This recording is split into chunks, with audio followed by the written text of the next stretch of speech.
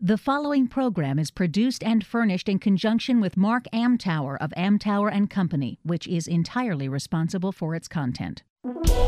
This is Amtower Off Center, sponsored by General Dynamics Information Technology. Every week, author, speaker, consultant Mark Amtower gives you his take on what's going on in the world of government contracting. Amtower Off Center with your host, Mark Amtower. Welcome to Amtower Off Center on federalnewsradio.com and 1500 AM. I'm Mark Amtower. I'm here today with longtime friend and editor of WashTech, Nick Wakeman. Nick, welcome back to the show, man. Thanks for having me, Mark. Good to be here. Always fun, always fun. To give people a little bit of background, if they don't happen to know who you are, then number one, they should shoot themselves, but educate them for a sec. Yeah, I'm the editor of Washington Technology, and we are a online publication that covers government contractors, primarily in the IT systems integration space. We sort of venture, that's a very broad space, so there's a lot to write about there. I've been with WT for 21 years, believe it or not. Wow. I'm the editor. You go back to John Sanders and Esther? Oh, yeah. John Sanders and Esther were still there when I started. Wow. Yeah. I love John. I love both of them. John Sanders is a great guy. I co-wrote the first circulation audit for Washington Technology with Tim Carney and John Long. Oh, yeah. I got dispensation from FCW to bring John over for a Saturday afternoon. We brainstormed out what the questions should be on the audit for. That was a blast. Oh, that's great. We have a long. That's one thing I like about. WT's been here, a long time. It was 10, 20. I think in '86 is when it was founded. So so a year before Federal Computer Week, actually. Yes. So and remains, I think, the only publication really dedicated to government contracting. I think so. We sort of have, you have a couple of different, like, social media platforms or networking platforms that do news and things like that. But some of those I find have been associated with particular companies. Yes, selling stuff. Yeah. So.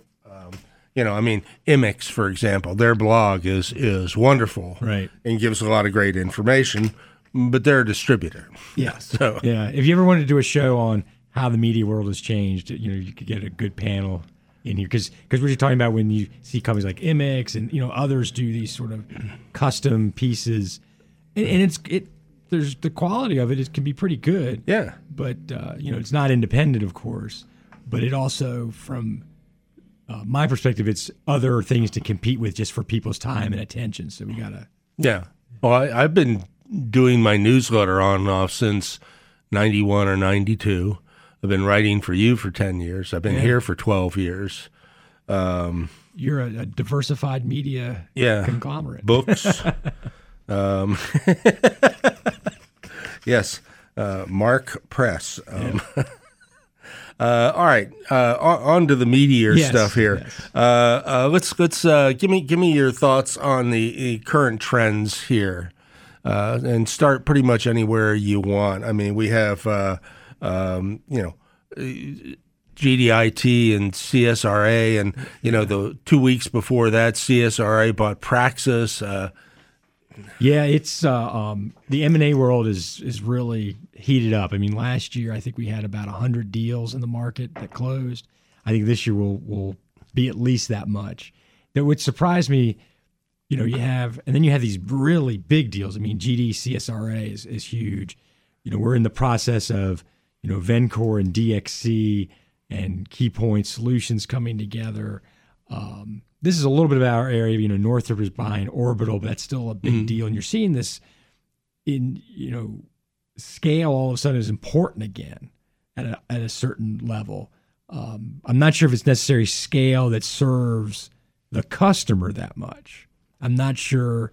I think the jury's out on whether bigger is better from the customer perspective. Well, we've seen. You've been doing this for a long time. We've seen this before. Companies that feel like they need to grow and 3 to 5 years later, they jettison units of the acquired company. Yeah, there's a cycle there. Yeah, for a variety of reasons. Sometimes it's not a cultural fit. Sometimes it's just not a strategic fit. Yeah, and sometimes I think it's, as one person is, just, it's like financial engineering. Kind of, for the public companies, you're serving your shareholders with these deals, whether you're acquiring or divesting. Yeah, and I was here before a lot of this market was on a quarterly reporting basis. Right. And you caught kind of the tail end of that too. Yeah. But it was very, very different then. Yes. You pursued very specific vehicles and very specific niches in the market, and you didn't really worry about growth out of that. Right. If an area was, computer security started getting hot in 93, 94, but it wasn't funded for the next 15 years. So who gives, Yeah. But I think you still see a lot of those kinds of deals when you get down to the small and mid-tier companies. I think they're being much more, their motivation is different than what like the really big companies do, because they're private, so they're looking at, we see growth in this market over here. We want to get in there, and they're not necessarily making acquisitions and then, sucking out the costs and things like that to, boost their profits for shareholders. They're more looking at, we got a position to get in growth here, so they can move faster and take advantage of the growth we're seeing. I mean, with the budget situation, people see a lot of opportunity. My favorite speaking gigs are for small business. So I've done 3 or 4 for AFCEA. I love speaking to those events. The ones that really get me moving, though, are the events that are not public events. They're private, invite only, and on rare occasion they invite an outside speaker like me to come in and talk about a specific topic. And I did one about 6 months ago for a private group. All the it was CEOs only, 45 or so people who did business at Fort Meade, which means one of 2 major clients, right? And what was good, they let me stay the whole lunch, but after I talk for 20 minutes or so, what they do is share information on deals coming down the pike and who's going to partner with who. And those things are really cool because these people really share information amongst.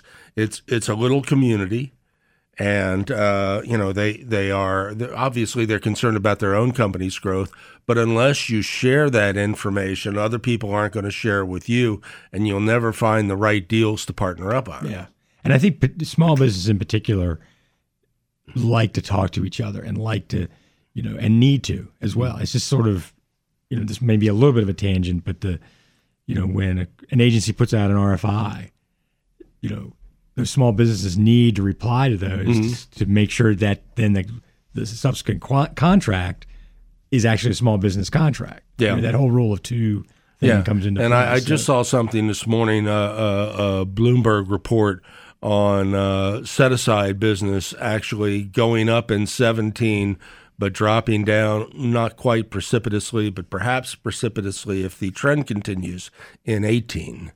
So, that'll be interesting. I'll have to find that. Yeah. Yeah. I'll share it with you if I'm allowed. Okay. All right. When we were talking about this before the show, you mentioned a couple other deals that, or a couple other companies that may be looking for those larger acquisition type scenarios. Well, it sort of starts with the GD-CSRA deal, and you had CACI and SAIC both were in that first round of the auction and the competition for that before. Right. They didn't have cash. They didn't have cash. They were doing it. But the fact that both of them, and then CACI came back really aggressively there in the second round, but the fact that both of them were willing to put up their stock and their cash to that level to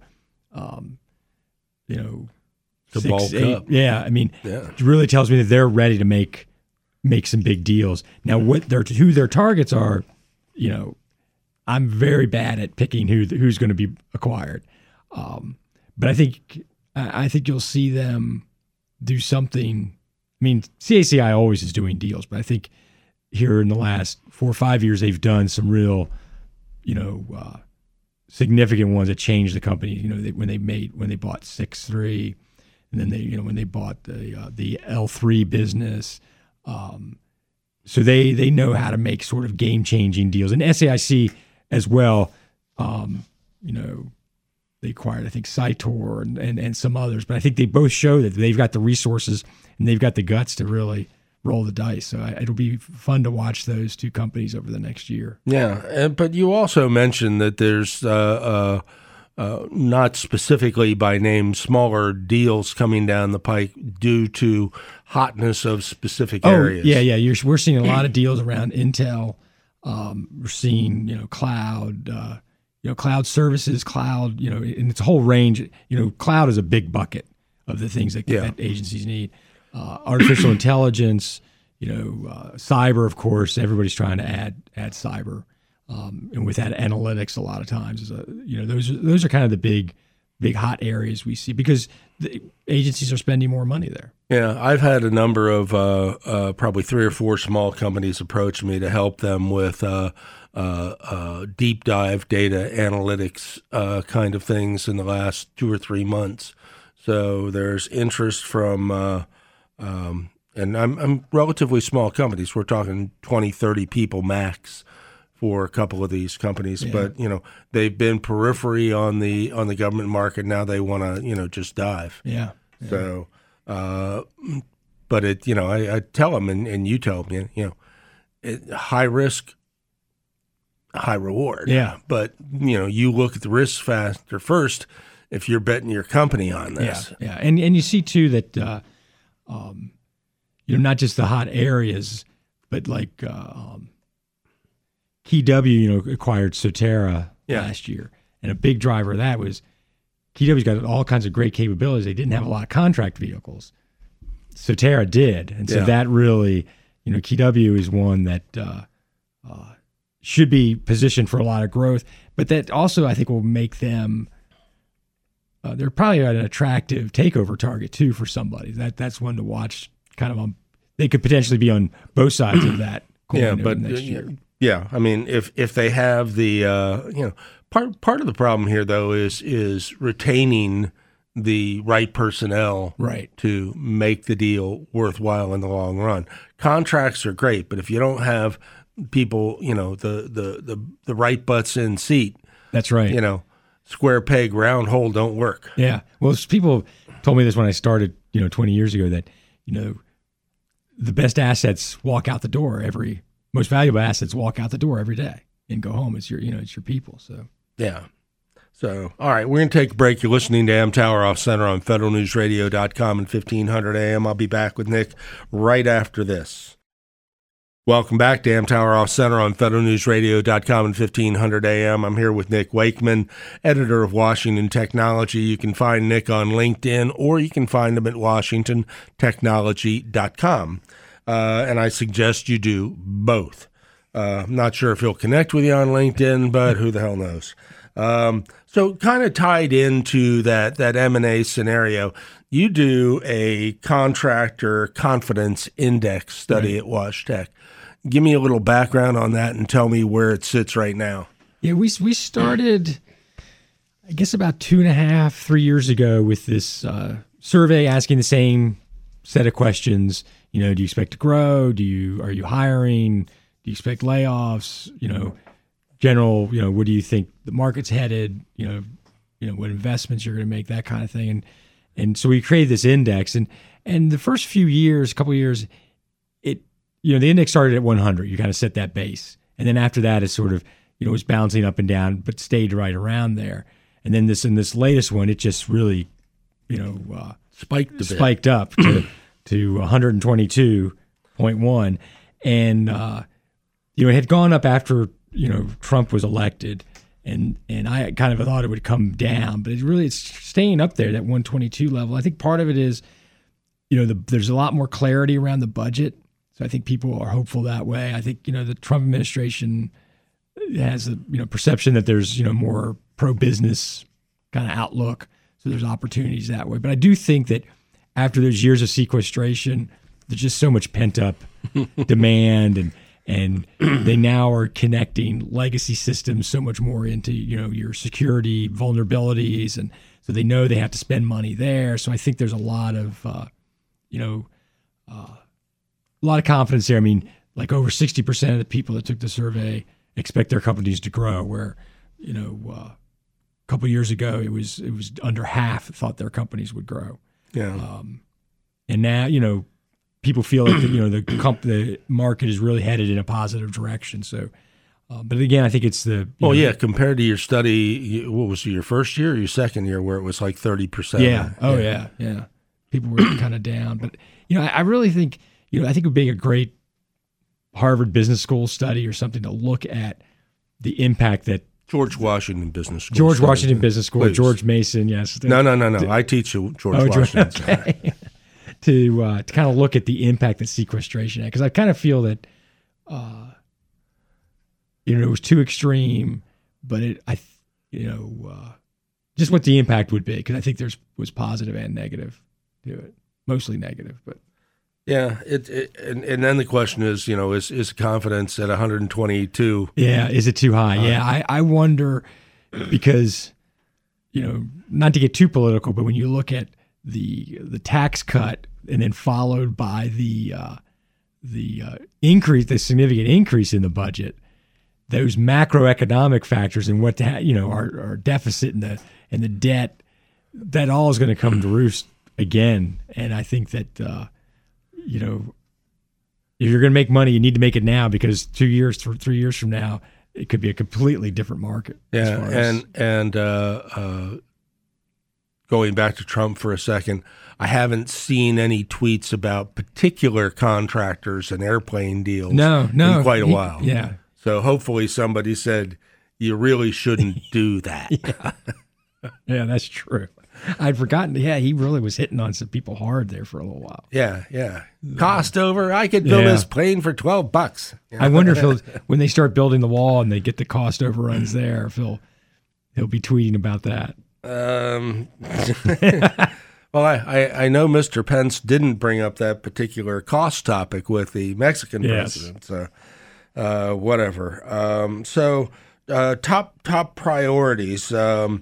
I like your list. Cyber, cloud, big data, mobility, data center consolidation, emerging AI. I think emerging fairly quick. Yes. But what the not big deal intrigues me, because I'm actually speaking at the Government Blockchain Association in a couple, like 2 months or something, somewhere over the summer. I'm speaking there. Before I got the invitation, I didn't know there was a government blockchain association. Well, I think that's part of it too. I think that, so in part of our confidence index survey, we asked people, what are your customers asking for? And we gave them a list of things. And it's, less than a quarter of the customers are asking about blockchain. Well, doesn't everybody think it has something to do with Bitcoin? Yeah, I think so. But I think part of it is it's just maybe too new. We're still trying to, I'm not saying not to pay attention to it. I think but if you're looking at this next 2-year window, I think more opportunities are going to be in those cloud, cyber, those areas than blockchain. Well, I've struggled to understand. Do you have any specifics for that top priority area, or just across the board? I mean, think back 3-4 years. We had companies claiming to be cloud brokers. Do you remember that? Yeah. What the hell's a cloud broker? I don't know. I think, with cloud, I think the opportunities there are right now are going to be helping the migration. That's where, because, moving things there over the pieces and also if you're just, what was the expression they used to use? If you're just paving the cow path, you're not going to get the benefit of it. But if you can go in there and look at processes and reinvent them and look at security and what your vulnerabilities are. How reliant is that growth on the FedRAMP process? Getting that authorization. Yeah, I think it's important. I mean, I think that I mean, NIST set up the guidelines, right? Yeah. And GSA is executing them through FedRAMP. Yeah. But it's an arduous process because I've been working with 2 companies trying to go through this. Yeah, it is. I think that's what they really need to focus on. But if you look at, what DOD's doing with JEDI, they haven't really talked much about FedRAMP there. No, I haven't seen anything about FedRAMP there. I think there's, maybe a changing perception that, if you're doing it in the commercial world, maybe it's okay. Maybe it's already secure. I think the commercial world is farther ahead than government in how they use the cloud. So. But I don't think that necessarily makes it more secure. Yeah. The there's no uniformity of process there. True. And there, unless something hits the fan, and we've seen fans spinning big time for, large retailers, et cetera. Was it SunTrust? I heard on the radio this morning a former employee hacked in and was selling stuff to an untoward source. Here's a thrill. Oh, gosh. Yeah. But, without that, FedRAMP is designed to guarantee the security of the process, right? The vendor, right? So, I think, and there's a number of things about JEDI that I'm curious about. So maybe we should pick that up on the other side of this. We're going to take a break. You're listening to Amtower Off Center on federalnewsradio.com and 1500 AM. I'm having a good time here with Nick. Hope you're enjoying the conversation. Back right after this. Welcome back to Amtower Off Center on federalnewsradio.com and 1500 AM. I'm here today with Nick Wakeman of Washington Technology. Again, washingtontechnology.com. DOD's JEDI, flashback to the late 60s, early 70s, cream, strange brew, right? Yeah, I think that's a great way to describe it. There's so much in there, and there's so many things they're trying to do. Yeah, and the first thing that struck me is, you want companies that don't make most of their money from the government. Right. So yeah, there's a real bias, I guess, is maybe one way to describe it, against, they want a commercial cloud. And so if you're 75% federal government revenue, are you really commercial, I guess is what they're saying. But to me, what they're doing is they're pushing out GD IT with CSRA. They're not going to be a prime. Leidos can't be a prime. I mean, I think they're kind of eliminating those. Unless I guess you can your teammates, but still, I mean, you're saying it's good. So it has to be either AWS or Azure. Those are the only 2 that could really meet that criteria. Yeah, you seem to have eliminated the FedRAMP process from this. Yes, yeah, that's the other part of it. And they don't talk about it with. I don't know if I have to go back and do a word search. I don't think it's in there anywhere. Yeah, so my big commerciality is great, functionality is great, security is tantamount. Right. So just because you have commercial success doesn't mean you have a safe platform. Right. So I'm easily confused about technical stuff. They are requiring, and I guess they don't use the term FedRAMP, but you don't have to have it when you propose, even though AWS is already certified to, has a secret cloud. Azure is probably there now. Maybe or will be announcing it shortly. Yeah. So I mean, they do have, they do have some pretty high security bars in there, but it is a different approach. Are they NIST based? I think so. I think yeah. Okay. Well, I mean, there's something. Yeah. Yeah.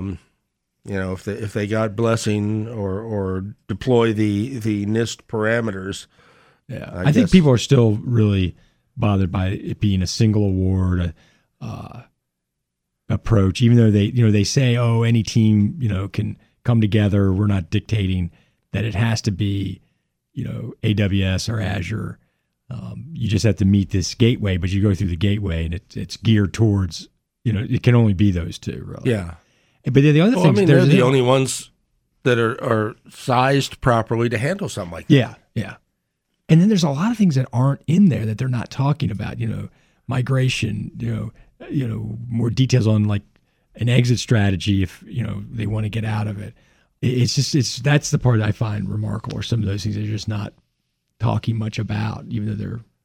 Well, Yeah, it'll be fun to watch this one unfold, and I'm wondering when the first round of protests will hit the fan. Yeah, I imagine pretty soon after the final RFP is out. But they also have these congressional reports they have to get done. And I think the deadline for those are late May. I want to say like the 24th, 25th. And they still say they're going to get the final RFP out in early May. So I don't know, does that mean they'll get the reports to Congress, or are they going to thumb their noses at Congress? I can't see them doing that because you don't want to, you don't want to make your appropriations committee angry with you. No, that wouldn't be beneficial. Yeah. All right. So, I mean, that's a big contract coming down the pike. So let's talk about contracts in general. Are there any trends discernible in what's popular, what's going up, what's flattening out, what's going down? GWACs, IDIQs, BPAs, OTAs. OTAs seem to be hot. But OTAs are hot, I think, because they're so, their total number isn't huge yet. But I think the fact that it's kind of exploded from, 100 million 3-4 years ago, almost pushing up against $1 billion. And you even had one that, a cloud one that Transportation Command tried to do as an OTA kind of thing that was $1 billion, but that got pulled back.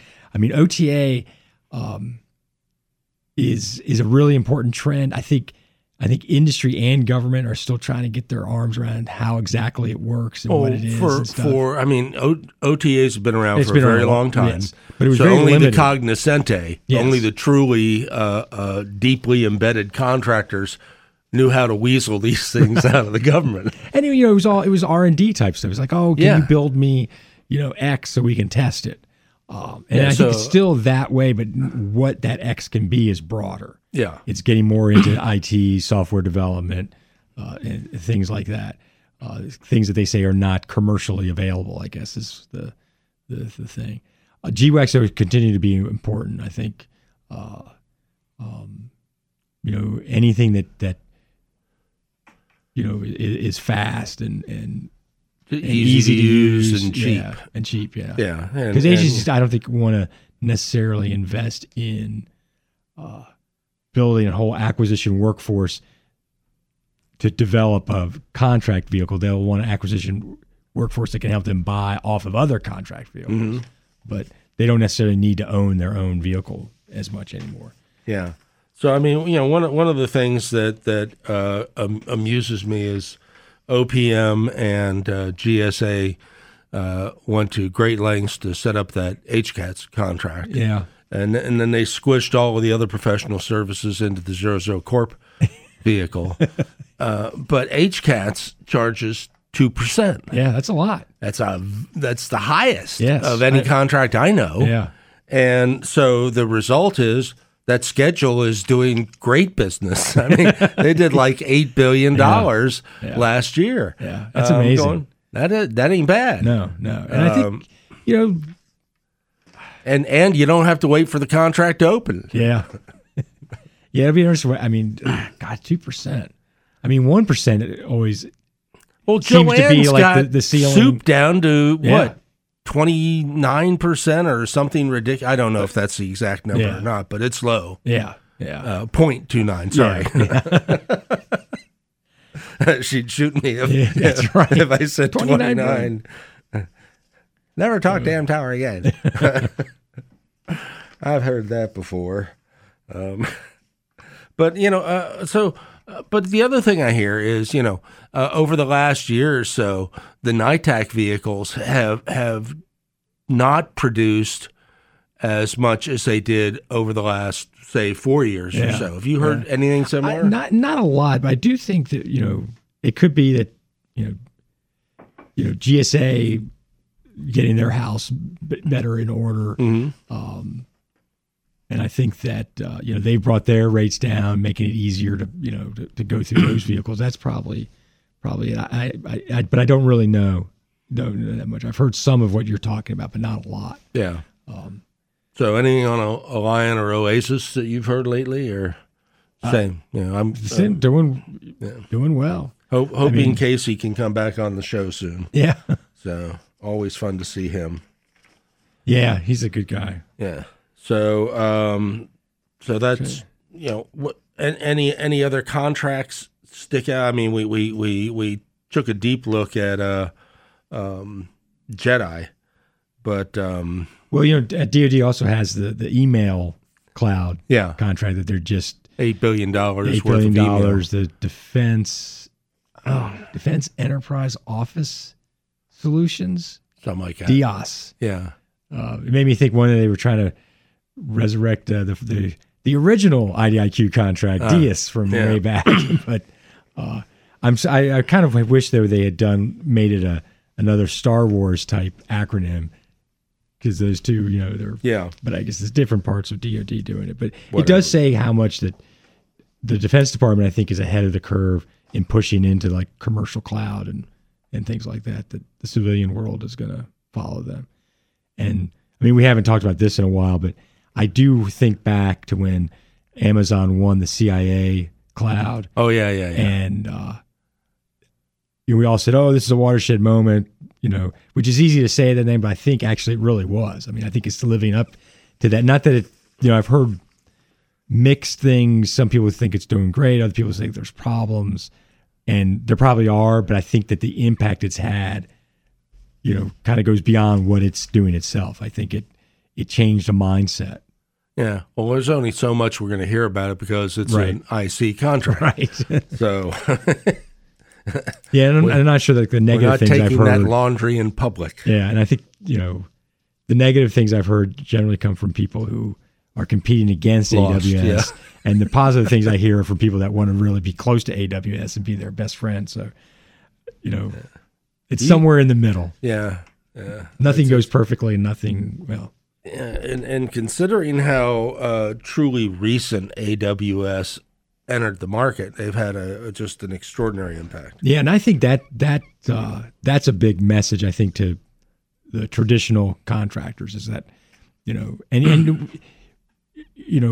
think I've talked to you about this before, that I look at our annual top 100 from 2003 to 2017, 60 companies disappeared from the top 100. Now, a lot of them were acquired. Right. And very little attrition. Yeah. More being sucked up in a vacuum. Yeah, but it does say that, some of the companies that are on there now that weren't, Deloitte is way up there. Accenture is way up there. I mean, you do have these companies that, weren't really in the market or you see change. And so I think the companies need to think about, am I just doing the same thing over and over? Even though I'm successful at today, am I going to be successful at it 5 years from now? Right. And what does that take? What's it mean? Yeah. All right, we're going to take a break. You're listening to Amtower Off Center on federalnewsradio.com and 1500 AM. I'll be back with Nick to wrap up right after this.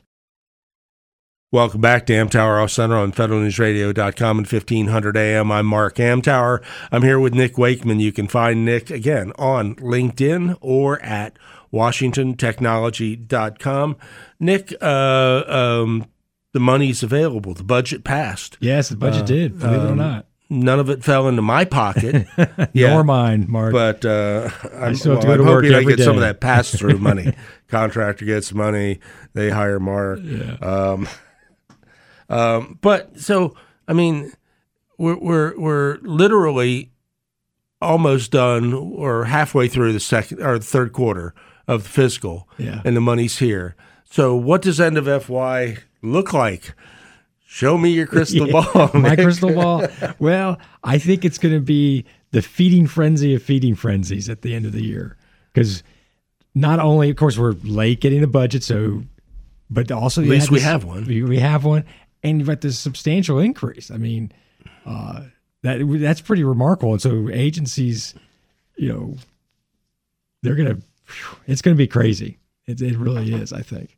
All right, so crazy or where? I mean, certainly not at EPA or Interior. No, but I mean, but EPA's, their budgets are kind of flat, so it's still a lot of money to spend. Yeah. And I think the other thing with a lot of these agencies is that if you look at the president's FY18 budget proposal. I know where they're going to spend it at EPA And, buy new furniture. That's right. And soundproof phone booths, right? Yeah. Get that Maxwell Smart cone of silence. I keep waiting for Saturday Night Live or somebody to do that, to resurrect that. But no, it'd be the Capitol steps. That's right. That's right. But these agencies got to, you've got to feel whiplash right now because you get that guidance, even though it never passed, but you think, okay, my budget's going to be cut significantly, and then you start managing towards that, and then all of a sudden, whoa, my budget is back to where it was, or it's bigger. What do I do? You got to. So now they're going in a different direction. Now, of course, there is some talk about they're going to try to claw back some money so that but I just don't think that'll make it through Congress. I see how. Yeah, I mean number one, by the end of September. Yeah, I know. How long is their summer recess? 5 months. Yeah. So yeah, it's tell your people now, no vacations in September. So if anybody did take vacation in September, well, yeah, that and you couple the end of FY budget with the increased micro purchase thresholds. Yes, that's pretty significant. Yeah, I need to, I really need to dig into that because I think there's a lot, as you know, there's a lot of things going on in that world. Yeah. Again, Amazon Business, I haven't. Well, in the 90s, I brought in a lot of companies predicated on Smart Pay, or back then Impact Action. Right. And it's not a credit card for the government; it's a charge card. They pay it off every month. They get a rebate from the banks. So last year, 2017, they got $300 million back as part of the deal. They get a certain percentage because they pay off every month. David Shea's just done a hell of a job there at the Office of Smart Card Management, or over at GSA. Yeah. And the site can give you a lot of information too there. So. Besides crazy, the whiplash action of the agencies going, whoa, dude, got money, projects queued up. Are we going to see, go back to where we were earlier, are we going to see a lot more action on the GWACs, on schedule? Where do you anticipate the, and new programs? Yeah, I think the GWACs and the schedules will see. They always do see the bulk of it because it's already in place. Agencies know how to use it. That's and from the contractor's perspective, you have to be where it's easy for your customer to get to you, especially when they were trying to spend money in a hurry, and helping them resurrect some of these programs I'm sure they thought were dead just 3-4 months ago. Yeah, and this is where the companies that laid off all those BD people in the last couple of years are paying the price, because those BD people probably took those deals to another employer. Yeah, and they've been queuing them up there. So yeah, that's a great comment. I hadn't thought about that part of it, but you're right. I mean that a lot of companies I think are missing that institutional knowledge and those relationships and things. So. Yeah, I mean, it'll be consultants, help the consultants, I would think, that come in and charge top dollar to help them I try to find, in my connections on LinkedIn, BD guys who specialized in particular agencies. So when I get an inquiry about that, I have an immediate resource that I can go to who's been doing nothing but CMS or DISA or whatever for 15 years. That's institutional knowledge, and that's hard to come by. Right. So not only where the bodies are buried, where the programs were, where the programs are going, what legacy systems need maintenance, how they're going to migrate that. You talk about IT modernization. They know this stuff. That's a great point. It goes back to what you were saying earlier when we were talking about M&A, that you're sure you can buy contracts, that's great, but it's the people part of it that it all comes back to. Yeah. And I know people who like to move, and I know people who don't like to move. Yeah. And it tends to be, I think, the younger ones that like some mobility, But if you start in the right company and grow, start with a small company and grow with it, then the opportunities are great. But so I want to wrap up on a couple of things. First of all, to get back to LinkedIn for a moment, I did a column for you a month or so ago, and this is probably I send you my ideas for columns, and every now and again, you're back to me in a few days because I imagine you have a few emails, and you have to mull over the idea. What's he talking about this time? I don't, you got back to me pretty quick on that because I did the column on my biannual census of LinkedIn, and we're showing about 1.95 or so million feds on LinkedIn, which is up 450,000 over my 2016 census. That's what caught my attention was that number, and that it shows a chain, I guess, that people want to connect, that people want to, share. It's pretty connect, share, or vet. Yes. Yeah. That's when I speak at NCMA. That's what I'm talking about. How do you vet contractors and SMEs on LinkedIn? Yeah. So it's oh, there. vet. I was thinking when you first said that, I was thinking vent. I'm like, I got to get it in those groups where there are venting. No. The vetting process, LinkedIn is embedded here. I mean, we're talking about cloud becoming ubiquitous. LinkedIn has become ubiquitous in this market. Yeah. If you're not there, if your profile isn't really demonstrating who you are and what you do, you damn well better give me a call. Yeah. Final thoughts. What should contractors be aware of right now? Oh, wow. I think with the budget, there's still a lot to learn there, trying to figure out what your customer needs to do and what their priorities are over the next 6 months? Less than 6 months. Yeah, 5. 5. I think that's the top priority. I think, 5. Yeah. I think longer term, I think the demographics in the market is going to be a big issue. I'm not sure what the answer is there, but I think we need to look at the market and why does somebody who's 20 years old now, why would they want to work for a contractor or work for the government, 5 years from now? And I think that's going to be, I've heard for over the last 20 years, this tidal wave of retirements and stuff, but I think it's, it's not necessarily. I started the rumor and I was wrong. But I think, I don't know. I think the way people work is changing. And actually, I think I started the rumor in Wash Tech in one of my articles. Oh, really? Yeah. Well, I mean, 40% of the senior executive service was eligible for retirement. I said, here it comes. Yeah. And I was, 10 years too early? Yeah. Because that's about when I wrote it. Yeah. So. Might have been one of my first columns for you. Maybe. I'll have to go back and look. But I do think that's a big issue. Yeah. Getting, how exciting is working for the government? Well, it's as exciting as you want it to be. And you can pick your area of expertise because there's a lot of stuff there. Yeah. And I think what the government does, I think it's not necessarily the content of the job, because you talk about big problems, challenges. If you want to be pushed to the limits of your abilities, you're not going to find more opportunities out. The government is where you want to be. Yeah. It's the challenge. It's more, I think, cultural things, work schedules, flexibility, how, it's more those kinds of things. Yeah. Because you see it on the business side that, there's some companies that will probably never significantly do federal work because they're going to get frustrated with the rules and regulations. I think that's why OTA is sort of bubbled up because, here's a way that I can do business without following the FAR.